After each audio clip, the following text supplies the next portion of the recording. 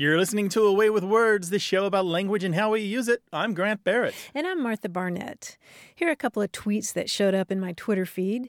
One of them goes, "How to become sober instantly. Mix 3 tablespoons of raw apple cider vinegar into 16 ounces of orange juice and drink quickly." A, gross. Okay. B, what does that have to do with language? Let me give you another tweet. "My body just been taking any opportunity to detox since I quit smoking. I sweat like crazy for every little thing and use the bathroom 24/7. Oh, I know. Light bulb. Right, both of those tweets have every letter of the alphabet. You always guess this. I don't Every always time guess I it. try these on you, you always guess that. But yes. But the reason I know this is because I know the guy who made those tweets happen in your feed. Yes, it's from the Twitter feed Pangram Tweets by your colleague, Jesse Scheidlauer. Right, who used to work for the Oxford English Dictionary. Mm-hmm. And he somehow set up this bot that goes all over the web and scours it for tweets that contain every single letter of the alphabet. So far more interesting than the quick brown fox jumping over the lazy sleeping dog. You get things like that. And they're called pangrams. Pangrams. And it doesn't mean only the 26 letters because some of them are duplicated more than once.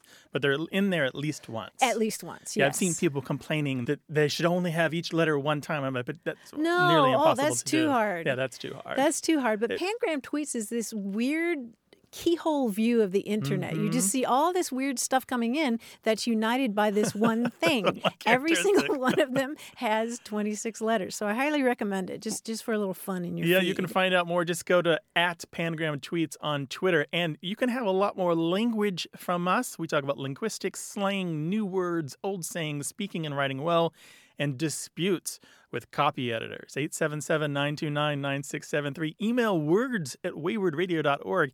Or find us on Facebook. Just look for Away with Words. Hello, you have Away with Words. Hi, this is Charles, and I'm calling from exotic Rochester, New York. Exotic Rochester. Nice. Absolutely. What's so exotic about Rochester? That's got to be a rhetorical question. Everybody knows. Home of Susan B. Anthony, Frederick Douglass, George Eastman. Okay. A historical paradise. There you go. Right. So what's going on in exotic Rochester there in terms of language? Well, there's quite a throwdown going here. I work in an ad agency where I'm a senior copywriter, and having a bit of a battle with the head copywriter, Jen, who's listening in, by the way, just off to the side of me, just to make sure I don't misrepresent her. Good move. Very eager about that. Anyway, we were trying to figure out what do you call those kind of weeks where you have a vacation coming and you have time off. For example, if I have I'm taking Thursday and Friday off. Wednesday is my last day of the week. So my Wednesday is the last day I'm going to come in. And so for me, that's now magically a Friday. So I like to say that it's a Wednesday Friday. It's a Wednesday that is now magically turned into a Friday. Now, Jen, being the proofreader and the copy editor, she says, no, technically that the day it's got to be a Friday, Wednesday, because the Friday's acting as an adjective or something like that. It's a grammar thing, so I lost interest. But she said, it's a grammar thing, so I lost interest. No, that cannot be allowed. She believes she's right. I believe I am right, because to me it just sounds more fun to say, it's a Wednesday Friday. It was a Wednesday, but now it's a Friday. And she said it might be more fun to say, but you're just technically wrong. And we wanted to weigh in here, and not that either one of us are ever going to give into this, because all that's really up to stake now is the ability to give eye rolls to each other, which is the office equivalent of like a drop kick or something. Or a mic drop. So just to summarize, you've got a short week. It ends for you on a Wednesday. You've been calling it a Wednesday Friday. She's been calling it a Friday Wednesday. Correct. I have a question. Are you hyphenating these? Wow, that brings up a whole nother battle. No. I might do it because I like hyphens. Jen's shaking her head, saying there's just no way she would do that. Oh, no. So now they're fighting about that. Wednesday, Friday, Friday, Wednesday. I want to talk about tofu for a second. What? Okay. Yeah, the reason I want to talk about tofu, because I think we need to get away from these days of the week and start thinking about where this happens in other parts of language. Okay, well, I want to talk about soy. So soy is the same thing, right? So we take tofu and we make tofu dogs and tofu burgers, right? Tofurkey, which is tofu turkey like tofu. And so what we've done here is we've added the noun tofu as a adjective, kind of. It's called an attributive noun in front of another noun to describe that noun. And I think when we look at these examples of tofu, we see that Friday, Wednesday is the best choice here because what we were describing is a Wednesday with Friday characteristics. The Friday is acting like an attributive noun. And if you had listened to your copy editor when she was talking about the grammar, you probably would have been persuaded. Well, like her, I kind of phased out there. But I did catch that you think that she's on the correct path. I do. You should never challenge your copy editors. No, that's not true. But I'm just saying they're a very wise bunch and they know things. Yeah, and I will admit to be a hyphenating kind of guy. Jen would crosses them out all the time. Really? Except, I'll bet, if you're using Friday, Wednesday to modify something else, like I'm wearing my Friday, Wednesday clothes. Oh yeah, she'd let that go, I bet. Sure, yeah. Yeah, then you would hyphenate it because it's attributive in that way. So I guess in the end, while I was creative with it and had a lot of fun with it, I'm still technically wrong. And I will have to admit this at the Nest agency meeting because everybody was very curious on where this was. You guys were the final thing here before it came to dueling pistols. So. Well, props to you for bringing it to our attention and just taking the chance that you might be wrong on national radio. That's such a harsh way of saying it, but I appreciate it. Thank you so much. Bye, Charles. Bye now. Take Bye. care. The thinking here is that Friday is the attributive describing noun because the Fridayness of the Wednesday is what distinguishes that Wednesday from other Wednesdays. Yes, Yeah. I am actually following that. Yes. I tried. I worked hard on that. Right, Friday, Wednesday. Because otherwise, it would be as if you had, say, Monday and Tuesday off, and then your Friday was actually a Wednesday Friday, right? Because you're starting the week, or something like that. Yeah, right? I think that just muddled it up some more. Well, It's that's what we do complicated. here. But the soy and tofu comparisons are apt because we've taken nouns, and nouns frequently in English take a position as an adjective where they describe other nouns. Right. Think about car seat. Right? Both of those are nouns, and yet we're talking about a kind of seat that's in a car. Right. Restaurant critic. Yes. Exactly. We know you have a dispute at your workplace, and we'd love to try to solve it. So give us a call, 877-929-9673, or send us an email. That address is words@waywardradio.org. Hello, you have a way with words. Hi, this is Katie. I'm calling from Fort Worth. Hi, Katie. Welcome to the show. Hello, Katie. Fort Worth, Texas, Thank I you. take it. Yes. Great. What's up? Well, I have had a running debate with any friends I make and just random people from the street about the pronunciation of a certain fruit. Going back at least 10 banana. I years. was going to say banana. the same thing. No, I've always pronounced it apricot, but over the years I've met people who said apricot, and we would argue, and all of my friends were very stubborn. Okay. So we'll just go back and forth over it till the end of time if we had the opportunity. So I thought I would just call and maybe settle the debate once and for all. Oh, good luck. Good luck with that. And I have this mental picture of you walking up to random people on the street and asking them how they pronounce. Poking your finger in their chest going, listen here, Yeah, mister. with a fruit in your other hand. It's tricky, though. We have to write the word out, and we'll both, like, whoever the opposite person with me, we'll both be like, how do you pronounce this? And show them the piece of paper and then wait with very intense expressions. And yes. No, seriously, you're actually doing this? Oh, yeah. What? Wait, all right, so let's clarify. Let's unpack this. And Texas is you can carry arms in Texas, right? Yes. Open carry states. And it's either apricot or apricot carry All right. as well. Wait, so you say Yes. what? I say apricot, but my parents, I was born in Texas and raised here, but my parents are both from Colorado and Kansas. Mm-hmm. So I didn't know if maybe it was a regional thing because most of my friends down here whose parents were born in Texas and they were born in Texas say apricot. I do have a friend who uses them interchangeably, like depending on the situation, kind of like neither, neither. Mm-hmm. But she doesn't know why she does it.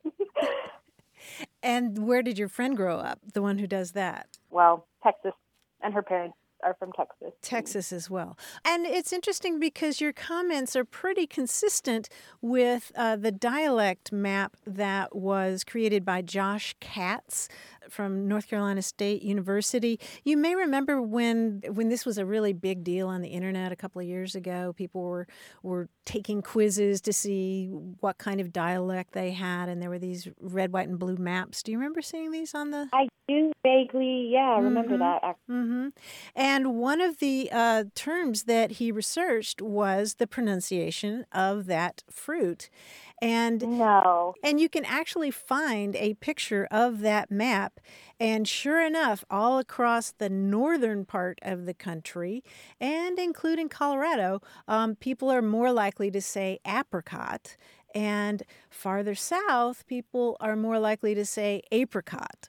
Now, there are, there are variations. It's sort of like what you were saying about either, or neither, neither.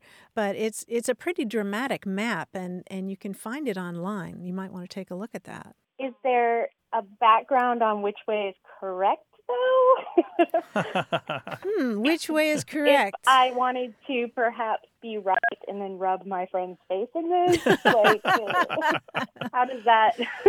Okay, now you're in the app camp, right? Yes, I am. Firmly. Okay. Well, if you look at the Oxford English Dictionary, the one pronunciation that they have in there is apricot. But when was that last updated?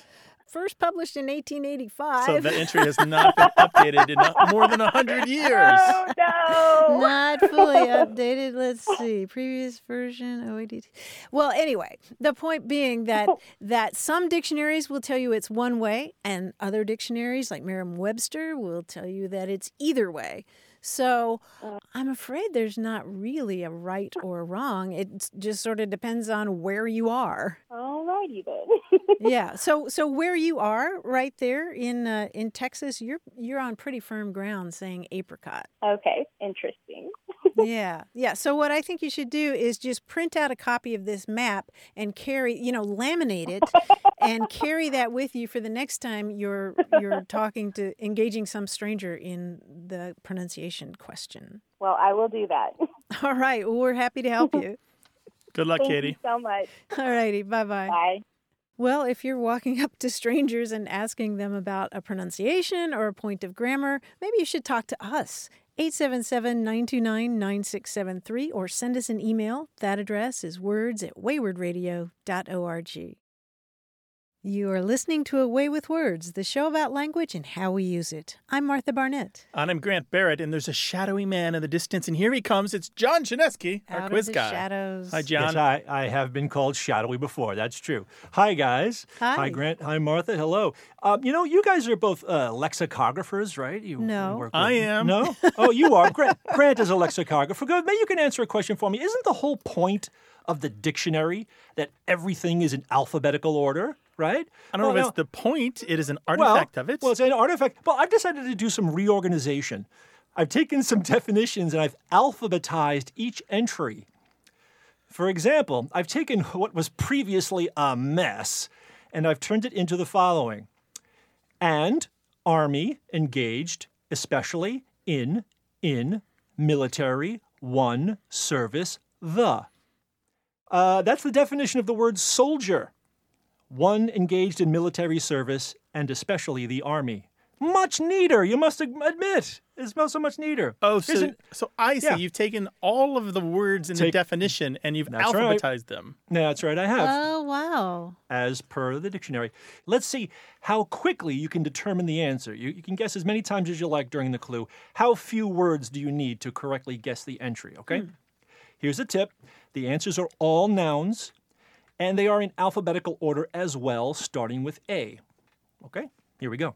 A, for, men, monastery, of, superior, the. A bishop, a friar, a monk? Close. Remember, a father? The answers priest? are in alphabetical order, starting with A. Oh, I see. So Abbott. Abbot. Yes, Okay, abbot. I see. The superior of a monastery for men. Again, this is another one where if you write the words down, you look at them as sort of a word cloud. And Takes let them too long just... to write, dude. Well, I know, but some people out there, they have time. How about this one? A, and, baking, boiling, by, donut-shaped, firm. Bagel. Yes, firm made roll, then traditionally. A firm donut-shaped roll traditionally made by boiling and then baking. So Bagel. basically, we're playing I Yes. Can Name That Tune. Sort of, yeah. Yeah. Name that word tune, yeah. Okay. A, and, back, for, F-O-U-R, having, legs, one, person, seat, typically. A chair? Chair, yes. A seat Oh. typically having 4 legs and a back for one person. All right. Oh, that kind of So we've done leg. A, B, C. This next one begins with D. That's right. Okay. A as curtain, fabric, for, hangings. Drape. Drapes or drapery, yes. Hangings of heavy fabric for use as a curtain. I think these are much neater. Here's the next one.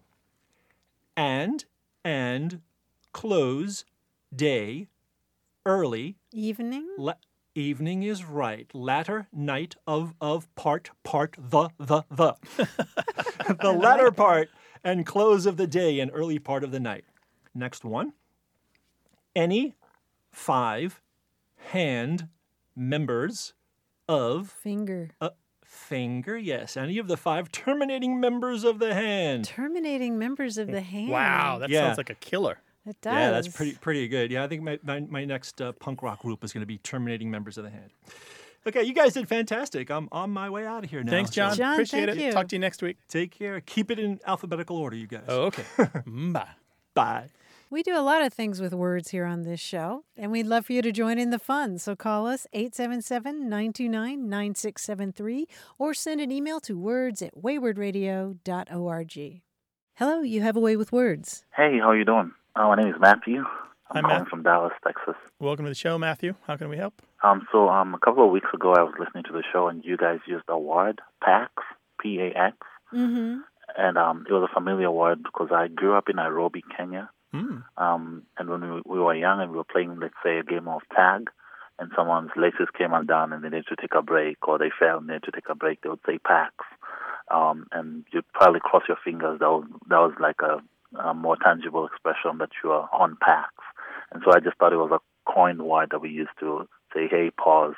But apparently it's a real word and it has roots. So I wanted to contribute that word and see what you guys think about it, what its origin is, and a little bit more about the word. Oh, that's super interesting. So Pax, P-A-X, like the Latin word for peace. Right, which is where it comes from. P-E-A-C-E. Nice, Peace. nice. The category of words that it belongs to is truce terms. These are kind of a folklore category for some things that kids use when they're playing, and they're not widespread. There is an entry for PAX used in this way for a playground truce or a kid's truce in the Oxford English Dictionary, but there are so many of these around the world in all the different languages and even in English.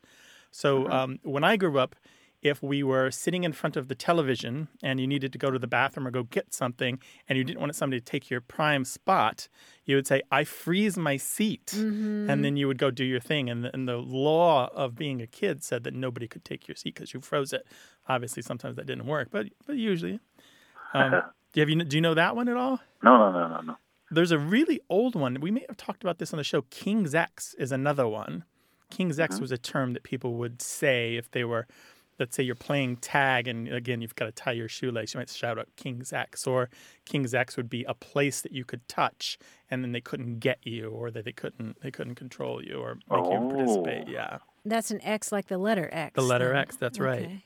Of course, there's home base or truce or times. Yeah, I was going to say, I think what I said growing up was just time. And Like time's out. Yeah, just time. Time. And everything had to stop. It's just really interesting to see how far words travel. And the interesting thing about English words that I've found, unlike I speak Swahili and other dialects, but the interesting thing about English, it's the one word would have different meanings and different uses. Whereas for us, we have an award for almost everything. So we have a deeper pool of diction, but then every word has that one specific meaning. For English, it's a word that you can actually toil with and roll around and use it for different uses. So I think that's really cool. That is cool. That's super cool. Just to find a word like PAX and see that it's Latin-based, and here we are in the streets of Nairobi, so far away from any Latin world, and have it used in the right way. I think that's really cool. Couldn't have said it better. Exactly right. Well, thank you very much. Our pleasure, Matthew. Thank you for your contribution. Thanks for joining us. All right. Bye. There's a list that I found of some more truce terms. Scribs, skinch, cree, kings, full stop, or barley. I don't know any of those. Yeah, but they all belong to like different school groups, different times, and it's almost always kids. I mean, maybe you use them as an adult, but they're all about holding your place or having somebody temporarily stop the action or getting a chance to catch your breath before you go on to the next leg. I love the image that Matthew was conjuring of these little kids in Nairobi saying PAX. Yeah, it coming down through the British tradition there and descending from Latin how many thousands of years ago. Yeah, super cool. Super cool. Give us a call to talk about language in your part of the world, 877-929-9673, or send your stories about language in email to words@waywardradio.org. Hi, you have a way with words. Hi, Martha. Hi, Grant. This is Dawn Grand calling from Orono, Minnesota. Hello. Nice to have you here, Dawn. What can we help you with? I've always wondered why we differentiate by gender for people whose profession is to act, so actors, and actresses, and we don't really do that for all other professions like doctors and doctresses, or we have painters and paintresses. We don't have painters and paintresses. Right. So I guess I'm just wondering why that is. Don, what's your preference? If it were up to me, I would have it be actors, ERS, a person who acts. Oh, ACTER? Right. Rather than actors and actresses. Oh, that's interesting. How did you come up with that one? I haven't heard that solution. No, I don't know. It just makes more sense to me, just in terms of if again, someone who's a painter. It's just someone who paints. The painter. Well, that's interesting now that you mention it. But you're right. Yeah. Actor and actress, we have those two terms, one male, one female, very gendered. We don't use the female gendered forms in many other places anymore, at least in American English. Right. Waitress is still lingering around, but server is taking a strong position, right? Right. I know a lot of women who act who prefer to be called an actor. But I also know some who prefer to be called actress. Same here. I know some on both sides who have very strong feelings. And the side preferring actress, there's a really good passage in a book that I want to quote to you, if that's all right, that really kind of explains it. Basically what it says is acting was gendered as male for a very long time. And so it was originally only actors. And then when women entered the trade or the profession, then they came up with the new term actress to specify the kind of exceptionality of women acting in a profession that had traditionally been male. Because even the female roles were played by boys or young men for a long time.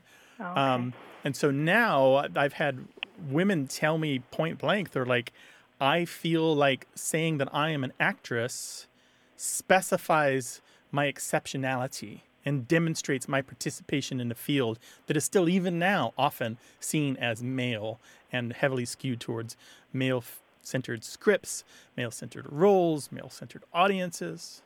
Right. But I also know many women who act who far prefer to be called an actor. Yeah, and their reasons are that it should be gender neutral. Right. And I think the Academy Awards actually has a lot to do with that. You know, it's hard to imagine them giving an award for best female actor as opposed to best actress, that kind of thing. There's a book written on gendered language, and it's called Language and Gender. It's by Penelope Eckert and Sally McConnell. I don't know how you say her other name, Ginet or Ginet, Ginet. And this book deals with exactly these kinds of things, these kind of curious places in English where we've ensconced and entrenched the maleness that our society has had for thousands of years, right? We inherited as far back as the written record goes. Actress as a word really represents a kind of this weird offshoot of the feminization of something that's traditionally male. And they have a lot to say on these sorts of things. It's really interesting. That book is called Language and Gender.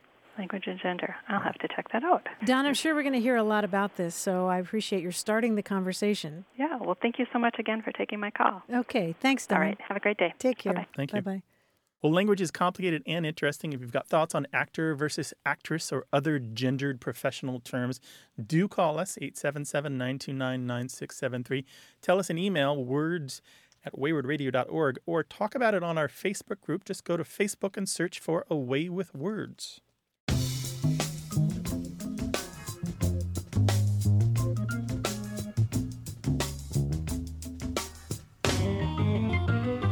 Interesting etymological experience the other day in beautiful Balboa Park in San Diego. Mm-hmm. I was riding the carousel there, which is one of the last of its kind. It was built in 1910, and it's this beautiful, beautiful old carousel. I highly recommend riding it. And it's one of the last carousels that has this old-fashioned game associated with it, which is reaching for the brass ring. Mm. You're going around and around on the carousel, and there's this arm that sticks out, and there is a ring dangling from it, and you're supposed to try to grab it as you go past. And in the past, if you were able to grab that brass ring as you went by, then you got a prize, and it was usually something like another ride on the carousel.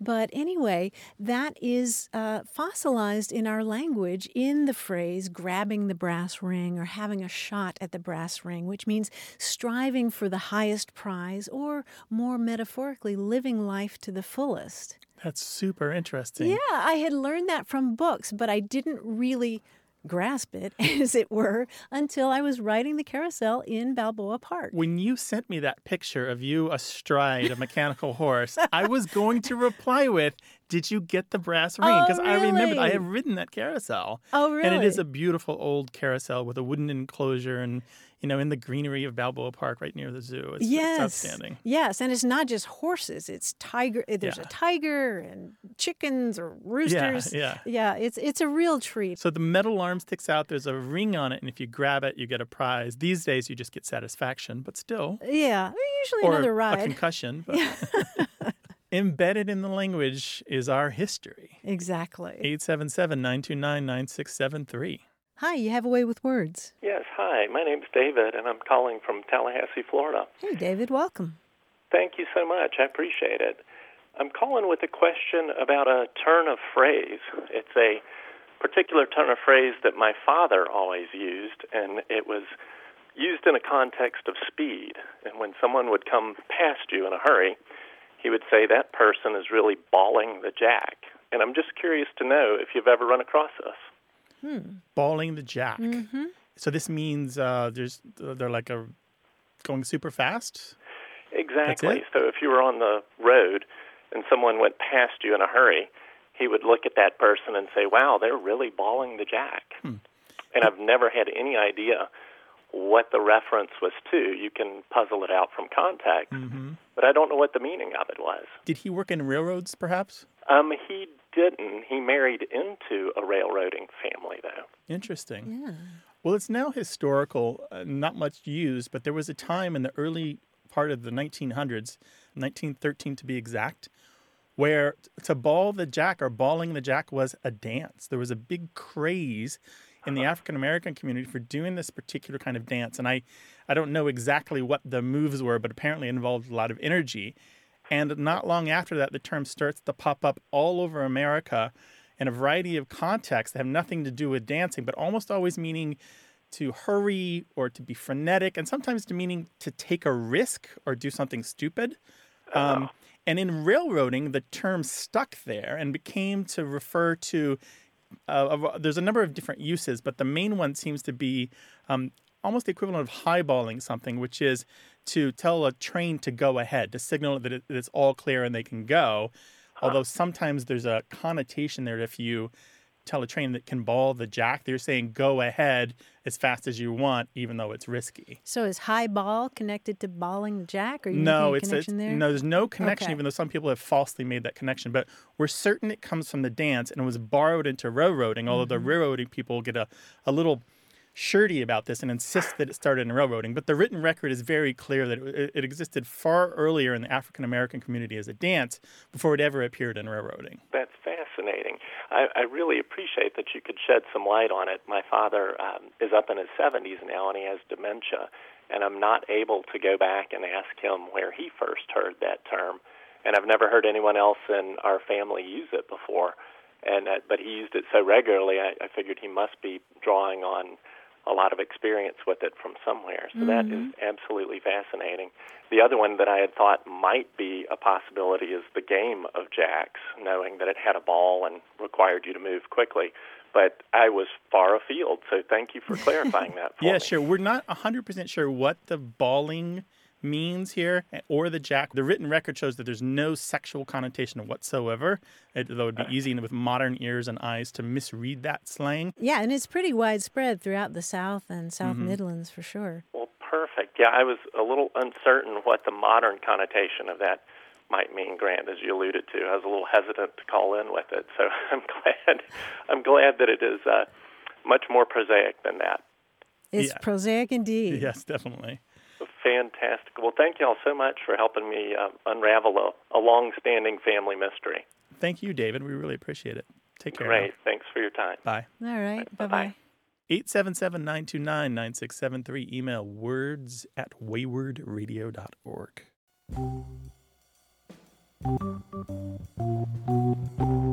Why we say what we say. Stay tuned.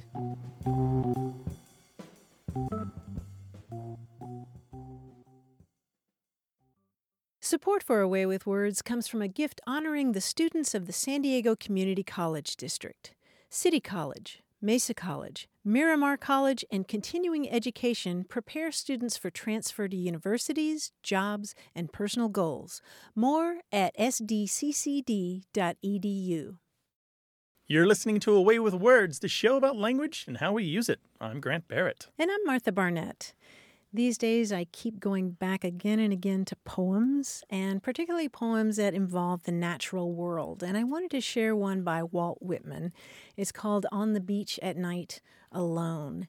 And it starts out on the beach with an image of the ocean as mother, and then it expands. On the beach at night alone, as the old mother sways her to and fro, singing her husky song, as I watch the bright stars shining, I think a thought of the clef of the universes and of the future.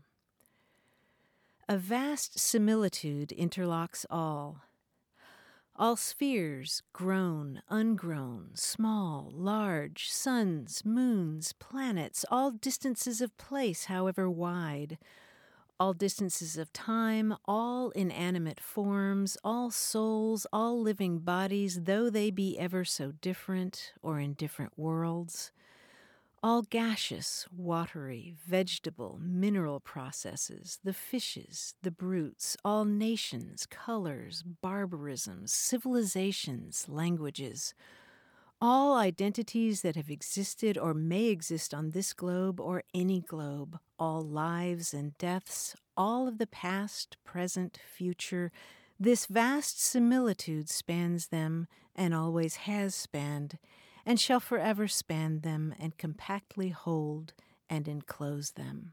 Beautiful. In other words, Grant, we're all more connected than we think. Sure. It also sounds like he laid the groundwork for thinking about science fiction and what humans would be like on other planets.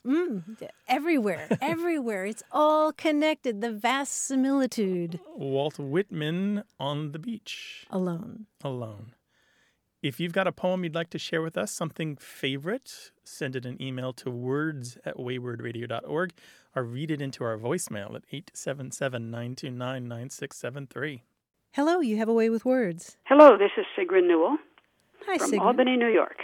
Hi, Sigrun. Welcome. What can we do Thank for you. you? Hello, Grant. Hey. I was looking at the American Heritage Dictionary, and my eye was caught by the picture of a Korean woman who was the first female pole vaulter in the Olympics. Why should she, of all people, be in the dictionary? And that made me wonder about people in dictionaries, and I went browsing around, and it's self-evident why famous people are there, but for others it's not so clear. obscure French politicians, movie stars from the 1930s, and the Prime Minister of Australia from 1968. So my question is, who decides how people are entered in the dictionary? And how do the editors decide that someone is famous enough to warrant having their picture there? And thirdly, if they want to put new people in, who decides how they get to take somebody out? Wow, great questions. And a question for you, Sigrun. This was a photograph of the Korean pole vaulter? That one was. It was so long ago now I can't go back and find her without looking at every page of the dictionary. But yeah, she had her picture there as well as just her name, which is what surprised me. They're really good about having lots of pictures. My favorite is the contortionist. They've had Right. good pictures in different editions of that. Yeah. I can answer this question with a little bit of authority because I happen to know the man in charge of American Heritage Dictionaries. His name is Steve Kleinedler. And I have asked him this question about what are called encyclopedic entries. That's how they refer to them in the business. So you have the dictionary content, and then anything that looks like it belongs in an encyclopedia, say something that's like a fully elaborated description of a country, including population and a date founded and da-da-da. That's more encyclopedic. And then the entries you're talking about, the bios, definitely encyclopedic. And American Heritage, like all the other dictionaries published in English and maybe probably in other languages, have over the years and over the editions reduced the amount of encyclopedic content. They've cut way back on it. Partly it's due to encyclopedias doing the job better, but partly now that the internet has been a thing in our lives for decades, it's because the internet is doing a job that the dictionary doesn't have to bother to keep up with, if that makes sense. Yeah. Dictionaries are slow-moving ships. They update infrequently, and so they can quickly look dated, like you said. When they show some leader of a country from 1968 who hasn't been in power for 50 years, or that's because they haven't edited the dictionary. So that said, in general, there's less encyclopedic content, including in American Heritage. If you compare the 4th edition to the 5th edition, which is the current one, there are fewer entries. Things were taken out. Now, who does that? Obviously, it's the editors and the lexicographers and their internal policies. I know that when I worked for Oxford University Press, and I also worked for Cambridge University Press making dictionaries, and a couple other companies making dictionaries, we had rules in-house where we decide what to include and what not to include, but they were often modified according to the needs of the moment. For example, in the new Oxford American Dictionary, we wanted to include a lot of maps, and so we had all the maps made. But as we went to press, we realized that we needed to cut pages, and it's very easy to cut out images in order to make the whole dictionary fit into the print size that you want. So that's part of it. So part of it is just practical needs. What is going to work in print? What's going to fit? And images and encyclopedic content are very easy to cut. So I'm picturing a committee, like I'll raise you a Korean pole vaulter and how does that work? Well, part of you also, you try to be very sensitive to the zeitgeist. What is the culture feeling and thinking and has been thinking for the last few years? They're very conservative instruments, dictionaries. And I don't mean politically conservative. I mean in the more environmental sense of conservative, where they try to keep and maintain and preserve. So they're very careful about including and excluding things. And so there's not a lot of horse trading. It usually makes a lot of sense. You might have a Korean pole vaulter. Was she the first at something? Was she spectacular? Was her record, did she break a record that had been in place for 80 years? Does she go very well with other things on the page, for example? It just so happens this page also has some sport or her country or the city that she was born in. And then the way you get this really nice synchronicity of things kind of working together on a page. And is it a good picture? Just like a newspaper will publish pictures just sometimes because they're amazing and not particularly because they're newsworthy. Sounds like hanging paintings in a gallery so that they have a dialogue with each other. Yeah, it's a little bit of, having a dialogue. That said, dictionaries do make mistakes, and sometimes stuff lingers in a dictionary that should have been taken out a long time ago. It makes me want to go back to the dictionary and go through it again and start looking more carefully at all those pictures and all those entries just of the people. Anyway, so that's the short version. If you want to learn more about how dictionaries are made in general, on the reference books section of our website, we have a list of books about lexicography, and they should be able to answer some of these questions. Great. Thank you. Sigrun, good to talk with you. Okay. Bye-bye. Bye-bye.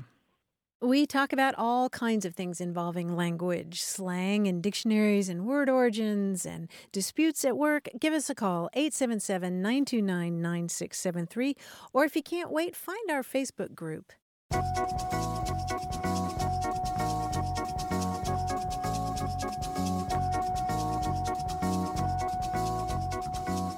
Similar to pangrams, which have every letter of the alphabet, there are also supervocalics, which have every vowel, A-E-I-O-U, and sometimes Y. Mm-hmm. And you can find a Facebook group called Supervocalics where they talk about this. Really? Yeah. Facebook It's group? only got like 350 followers, but every once in a while just a post comes up and there's a sentence that has all the letters in it. So They're making them all up the themselves? vowels, the last unicorn, for example.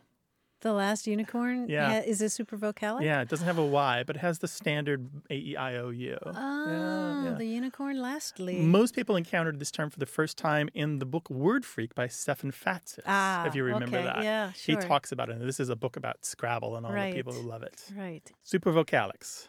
Hello, you have a way with words. Hello, this is Herb, and I'm calling from Greenfield, Massachusetts. Hi, Herb. Welcome to the show. Hello, Herb. What's going on? Well, I'm calling about a question that involves two languages, English and French. I was born in 1929 and went to an unusual public school where in the elementary grades we were taught both Latin and French. So I had some smattering of French, and when I heard the words à la mode, I took that to mean stylish or but I didn't think it meant ice cream and was puzzled by that. And I've always wondered why à la mode means ice cream. Well, yeah, so you probably have figured out that à la mode means basically in the fashion. Right. Right. That's what I thought it meant. But why was the fashion ice cream? Why wasn't it lobster or something else? Well, funny you should ask, because long before we had à la mode, meaning with ice cream, particularly apple pie with ice cream. Yes. Long before that, we had things like beef à la mode in Really? Britain. As far back as the early 1700s, people would talk about beef à la mode. And that was not beef with ice cream. No. No, that would be interesting. That would be very interesting. It's sort of a way of making a recipe sound more exotic, I think. You know, à la mode. Right. It's more foreign because, I mean, what you're doing with the apple pie is simply tossing on a dollop of ice cream. Yes. So it goes all the way back to the Latin word modus, meaning manner or fashion or style, the same term that you see in our term MO, you know, modus operandi. Yes. You know, I used to call it mode when I was much younger. I would say, you know, Mommy, can I have some mode on my pie? But yeah, it's just a little thing tacked on to make it sound fancier. So it's stuck with beef a la mode, right? And that we don't really eat that, although you can find it in cookbooks. But for some reason, even though there are many, I even found horse a la mode. But for some reason, the idea of ice cream with pie stuck and was so popular. Is this what I'm understanding? That the a la mode then stuck as well. It kind of became a canonical dish that you could order in menus all across the country. And therefore, the term spread with the food and became strictly associated with that sweet dish. Right. Fascinating. There are a few claimants out there who people have said were the originators of pie a la mode, but all of the theories that I've looked into do not check out. Either the evidence is lacking or the evidence is fake, or a lot of it is like Chamber of Commerce style wishful thinking where a town wants to claim a thing for its own just out of local pride. Right, and that happens a lot with foods. I mean, a lot of places will claim to be the home of the hamburger, or Louisville my hometown claims to be the home of the cheeseburger. And I love those folks, but I just can't imagine that that's the first place that anybody thought of putting a dairy product on a hamburger. Yeah, and the same with pie a la mode. It just, once refrigeration became common in the United States, the idea of ice cream with your pie isn't a stretch. Yes. In fact, it's a really great idea, in my opinion. And off we go. Let's go have some now. Herb, Well, it's been a you delight. really are teaching me good stuff. Yeah, sure. I knew you would. Lifelong learning. We're all about that, Herb. Thanks So for your call, man. thanks for calling. Thank you. All right. Take care. Bye-bye. Bye. Bye-bye. Call us with your language question, 877-929-9673, or send it to us in email. That address is words@waywordradio.org.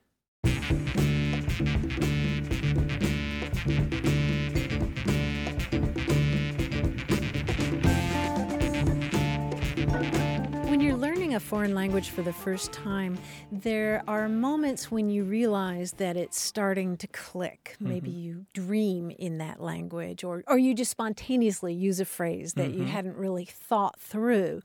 There was a great example of this on our Facebook group. Eric J. Wagner was talking about how he used to teach English in Japan.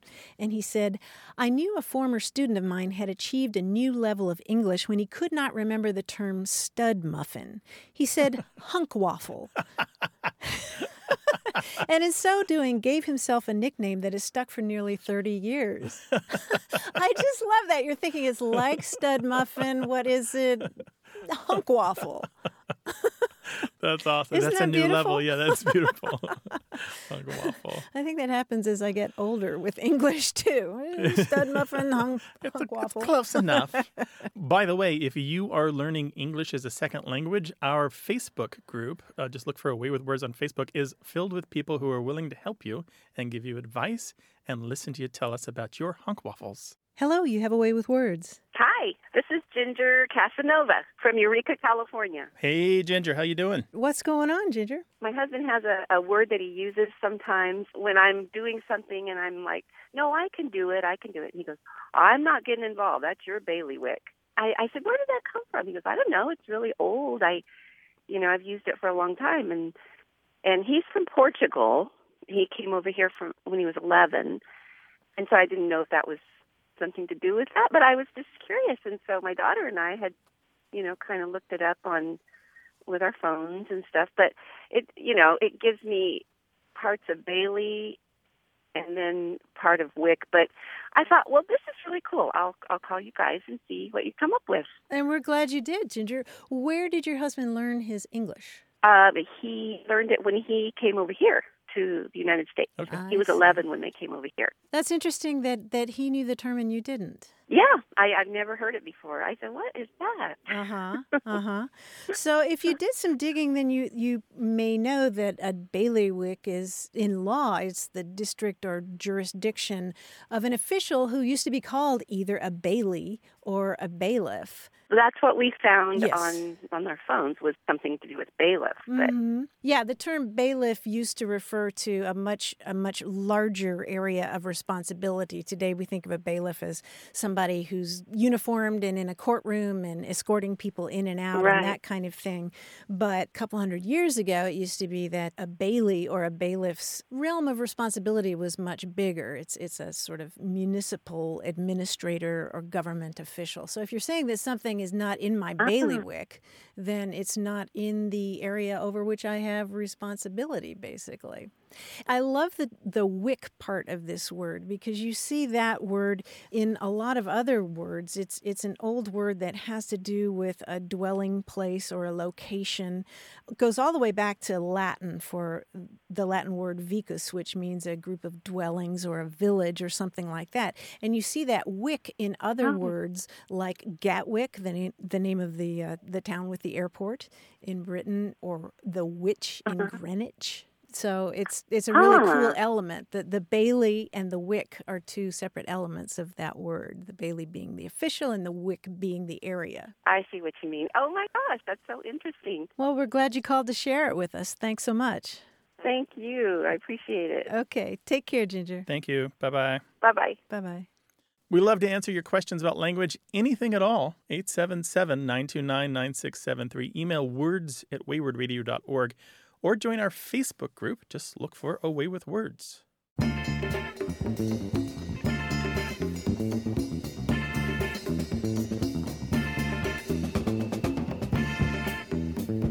We were talking earlier about those pangrams that have every single letter of the alphabet in them.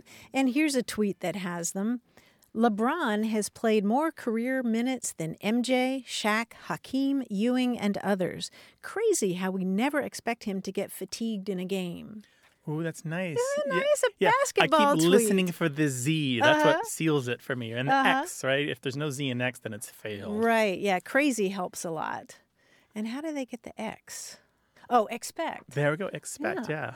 That's cool. So that's a pangram. You can find more at Pangram Tweets on Twitter. Right. 877-929-9673.